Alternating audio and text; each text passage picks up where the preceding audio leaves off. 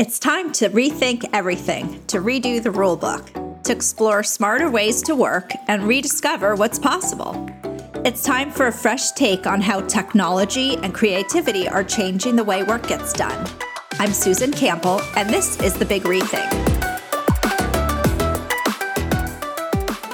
Today's episode is how tech companies are rethinking their recruitment strategies when it comes to hiring top talent. Our guest is Jessica Mitsch Homes, co-founder and CEO of Momentum. Welcome to the show, Jessica. Thanks so much for having me, Susan. I am very excited to be here. Yeah, this is such a wonderful topic. I'm really excited to just dive right in. How timely with the U.S. job market going through some monumental shifts over the last couple of years. In your experience, what are some of the biggest challenges that companies have hiring?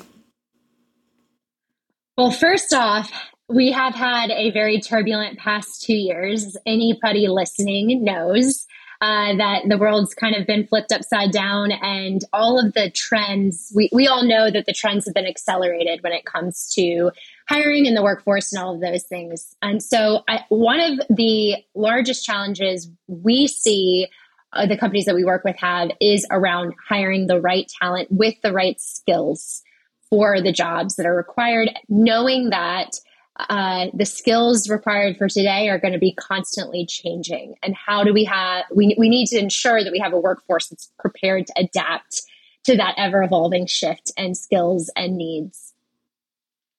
And so do you work with companies, you're talking about skills, right? And that kind of just rang a bell with me. Do you work with them about when they're looking, people always write like a job description, but oftentimes don't focus on the real kind of nuts and bolts skills. Do you help tease that out of the companies you work with? Absolutely. So say a job description has 10 requirements for somebody to qualify for the role.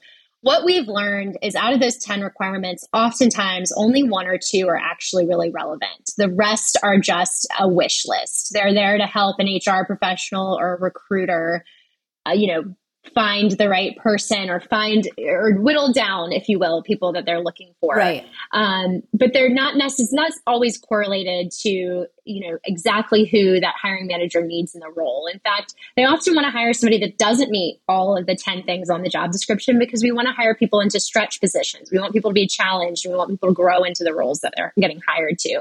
If they meet all 10 of the qualifications, they might actually be overqualified for that role. So what we work with our partners and our hiring partners on is actually thinking outside of those bullet points and those job requirements and say, what is the core skill need that you're looking for? Is it tactical or is it something that's more, how can this person learn? Is this person going to be able to problem solve in the job? Is this person going to be able to think outside of the box? And how can you, as a hiring manager, think outside of the box for what you're looking for? Because we know that we're in this great talent transformation. We have to approach the market differently. We have to find talent outside of our typical channels. And so I'm less concerned about the job descriptions and more about what does this company need skill-wise and what are they going to need tomorrow and 3 years that from now. That is just brilliant. I'm in the process of hiring and kind of stumbling into that realization myself. But it's so encouraging to hear you say, just break it down. What is the fundamental skill set? And really focus on what that is. And then, the stretch objectives, it just makes so much more sense than sort of focusing on the job description. I don't know. I just find that very helpful. Thank you for that. Yeah. And also the, how do they learn? Like, that's amazing. How do you tease that out when you're working with customers or your customers and they're interviewing people? What kind of questions do you encourage them to ask to find out how people learn? Yeah. So Momentum is first and foremost, we're a training company, and we actually have two clients or two customers, if you will. One is our primary customer is an organization that's looking to hire technology talent. And that can be an array of technology talent, but mostly software engineers, software developers. And that's our core client. We are meeting that need. And we do that by sourcing people that are already in the existing job market, that are career changers or looking for career changes. And we give them the requisite skills needed to fit into that job. So if we look at, okay, what skill, like to your point, what skills are needed, or how do we help companies think about who that person is in the role? What we see is career changers, people that have some sort of previous experience, enough to know that they want to do something specific. Like they know enough to know what direction they want to go into in the future. Right. And the key factor if somebody's going to be successful in a job is, are they interested in it? And so thinking outside of this like linear path that we tend to have historically thought in, well, at 18 years old, did you know exactly what you wanted to do? The honest answer is most of us didn't, don't, And so thinking instead of who has enough experience to have found themselves on the path that they really want to go towards in the short term or long term, and why, and what is their motivation. And so the folks that we tend to work with are usually hitting some sort of pivotal moment in their life, whether it is a recent marriage, or they just had a kid, or maybe they got divorced, or maybe they were laid off.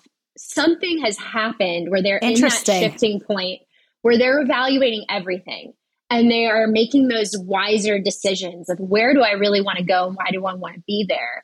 And if they have that hunger and motivation and the interest in this craft or skill they're going into, they make fantastic team members and fantastic employees.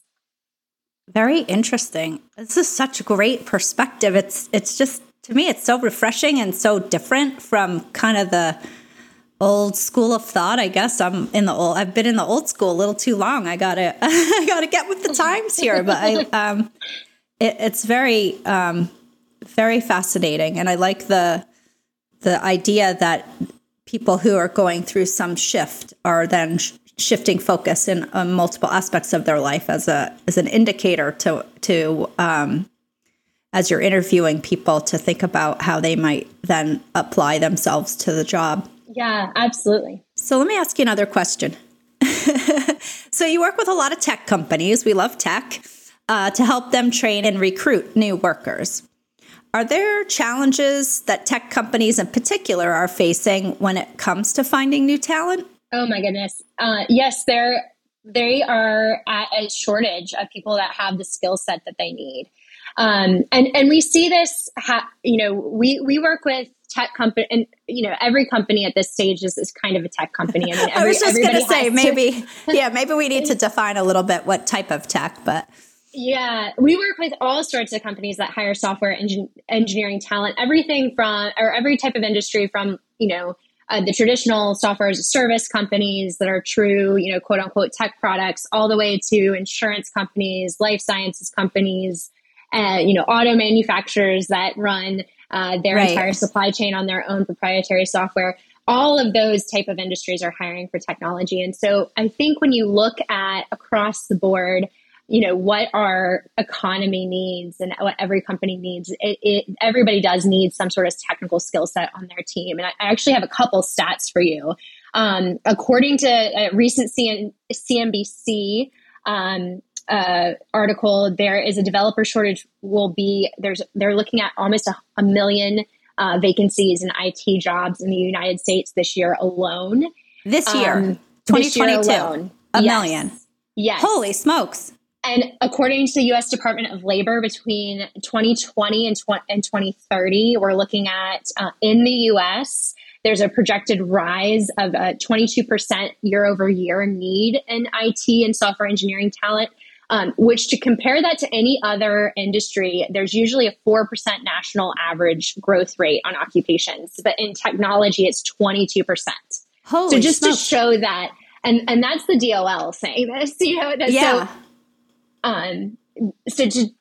Quite frankly, there's just not enough people with the right skill set aligned to the needs of the market. And so that the skill set alignment is, you think, what's creating that gap, or is it more tech jobs are being created or less people are interested in them? I believe it's really just a product of so much has changed rapidly in the industry, and the way that tech has been able to make efficiencies happen across the board. And there's just, if you think about it, so again, Momentum works with career changers. We're working with people usually between the ages of 28 and 45. Like, that's the core demographic of the career changers that we're serving when we reskill somebody for a job in the tech industry. And still within that range, that age range of the existing workforce, many of them didn't even consider computer science when they were in college, if they went to college, right? So if you think about that alone, look at, put some perspective on this.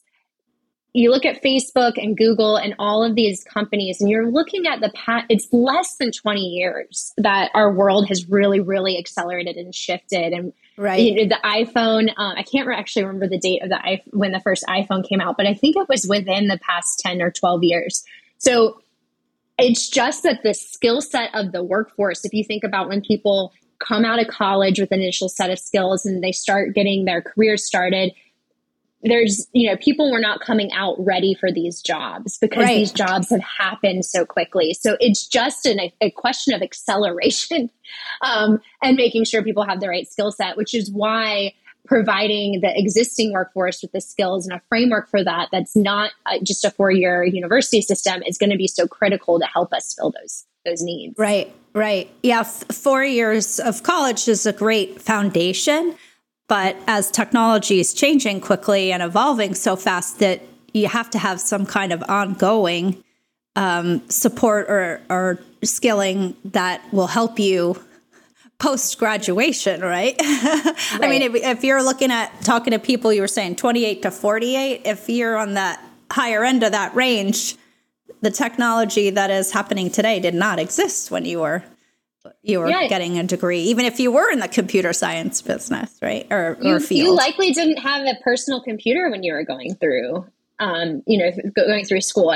My husband and I are 7 years apart in age, and I had a laptop when I went to school, and he had a computer lab, and they had desktop computers, and it wasn't something, they wrote their papers. Like, they handwrite their papers, and that's not a very big age range difference. Right. Well, I'm on the higher end of your age range. And when I went to school, I was the first freshman class incoming to get a personal computer with tuition.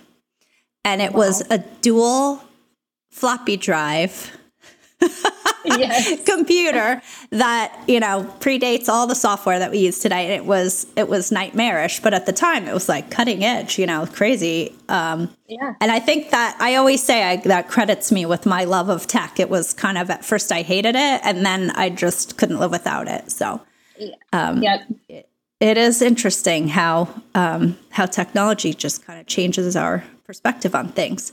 So getting back to the topic, sorry. What are some tips or some advice you would give tech companies who are looking to hire top talent? Like, how do you attract them? How do you find them or attract them? Yeah. So what we have seen, and my background before starting Momentum is in talent acquisition and in tech, and every company is kind of competing in the same talent pool currently. And what we want to think about is, how do you think strategically and get outside of that, the same talent pool that everybody's going for and everybody's recruiting for.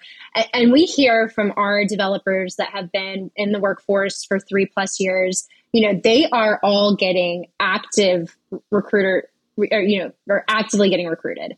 They have multiple companies reaching out to them on a daily basis. And that is true of anybody that has a software engineering qualification on their resume that are out there on LinkedIn. They're actively getting recruited because we talked about the talent shortage. So what we challenge companies to do is, take a step outside of what everybody's doing, the rat race that everybody's in. We know that salaries in tech have gotten so competitive that, they're keeping up with inflation, if not outpacing inflation. So take a step back and think outside of that recruitment pool and that way of thinking, and build your own teams. we know that you can grow this skill set within the existing workforce. And so that's what we help companies do is we say, okay, tell us, in Q3 of this year that you're going to need 20 new associate software engineers. And you have the forward thinking mindset that you want to have people that stick with your organization long enough to progress through the organization, which is another thing that tech companies have a challenge with is retention. Right. So let's build a team for you and think about people that have a lot of skill sets that can be brought to your product. So for example, we worked with a company that does legal software.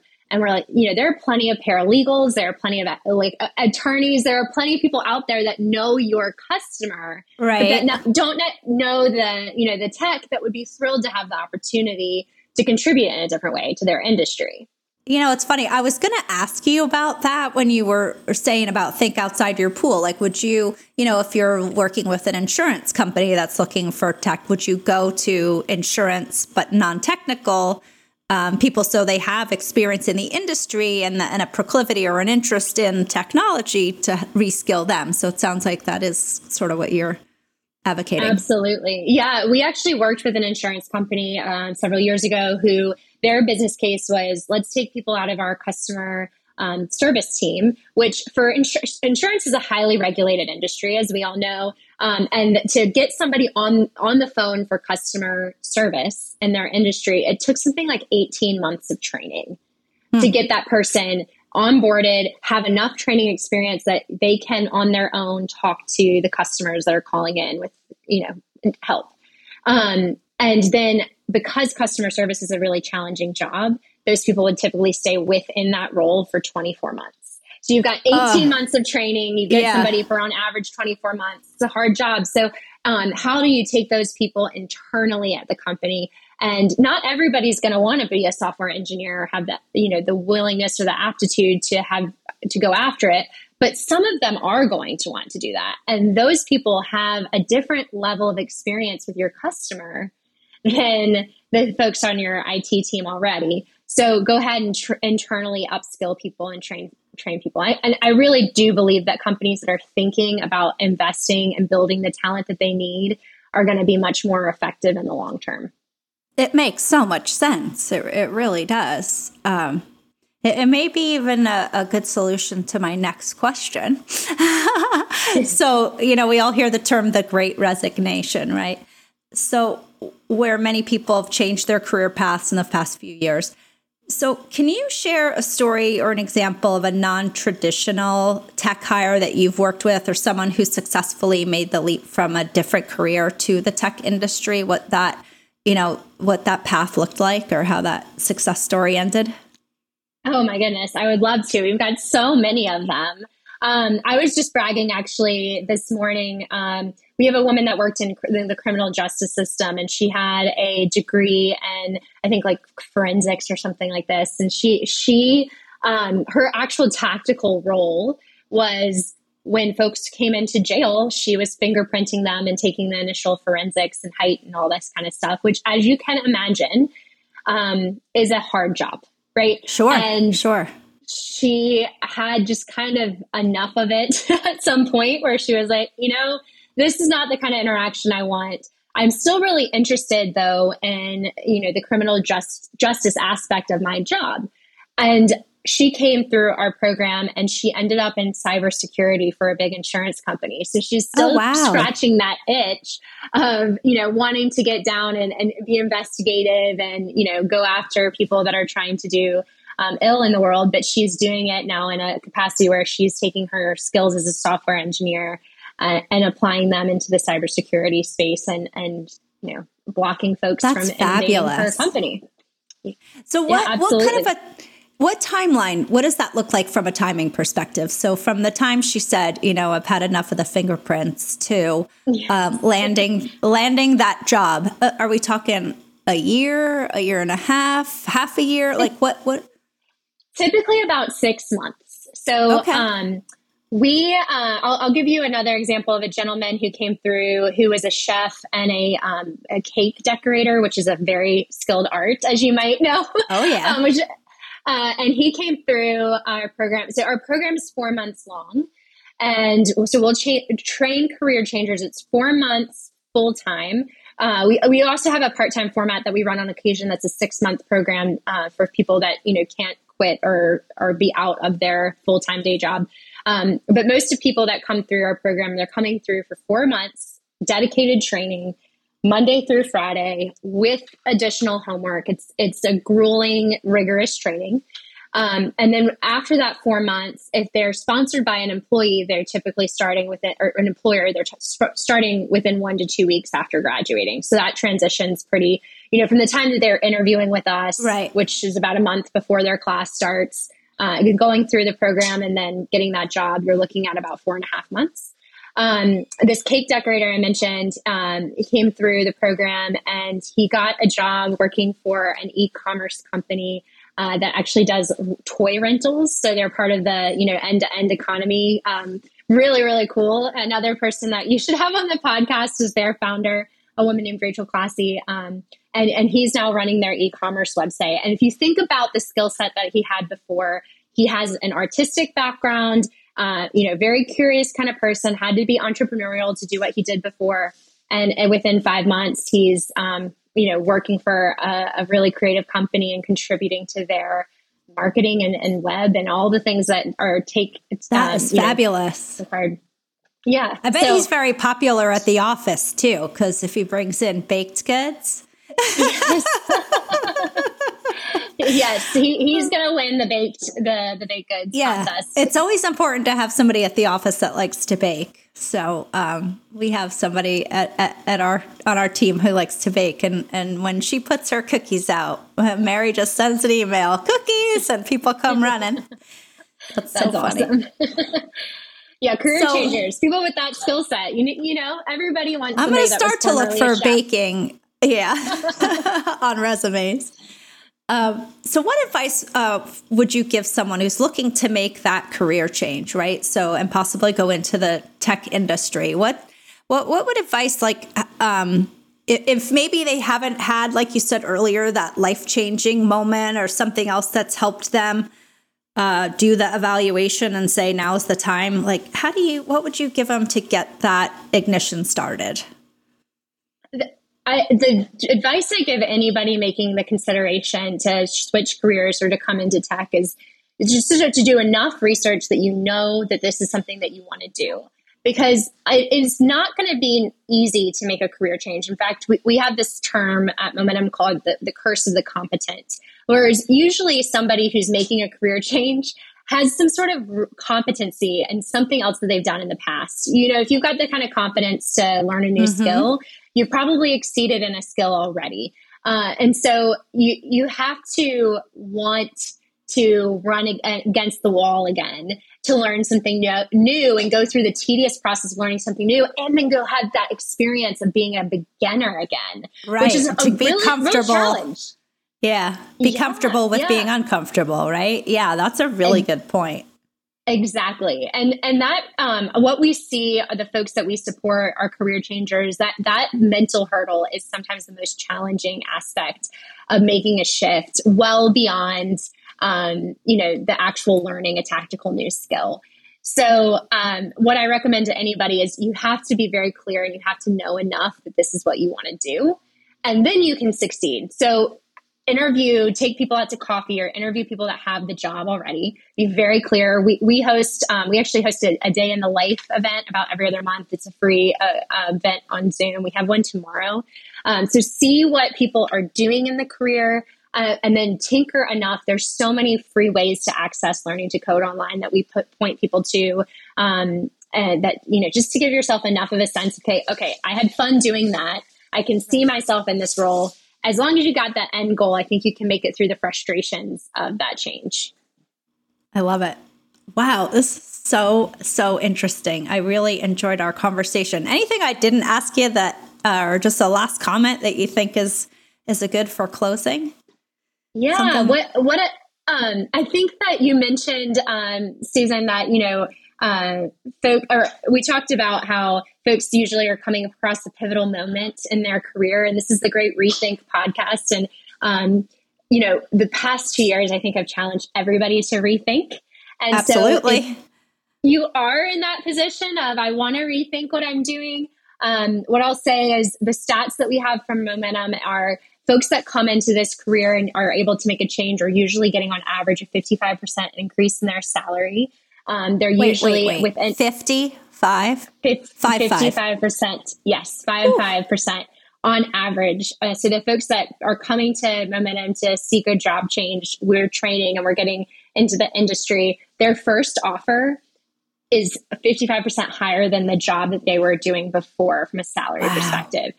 And then the kicker to this is they're able to progress through an industry that, as we talked about, is in high demand. We see an additional 46% increase on their salaries their first 2 years in the industry. So it is a great time to think about the opportunity that's out there. And whenever there's this much of a need, what we mentioned with the DOL is saying, there's a 22% every year increase in these salaries. Right. When you see that kind of need, run towards it, because you will have great economic opportunity and it's a very creative field. That is fabulous. Well, that is a great point to end on. I think we'll leave it right there. It's a fabulous field. And well, thank you. Thank you so much for joining today. I really enjoyed our conversation. Thank you so much for having me, Susan. This was a lot of fun. Before we sign off, if you enjoyed today's podcast, you can help us grow by visiting our feed on iTunes to rate, review, and subscribe. Or if you're listening on Spotify, be sure to hit follow. That's it for us. I'm Susan Campbell, and that was another episode of The Big REthink.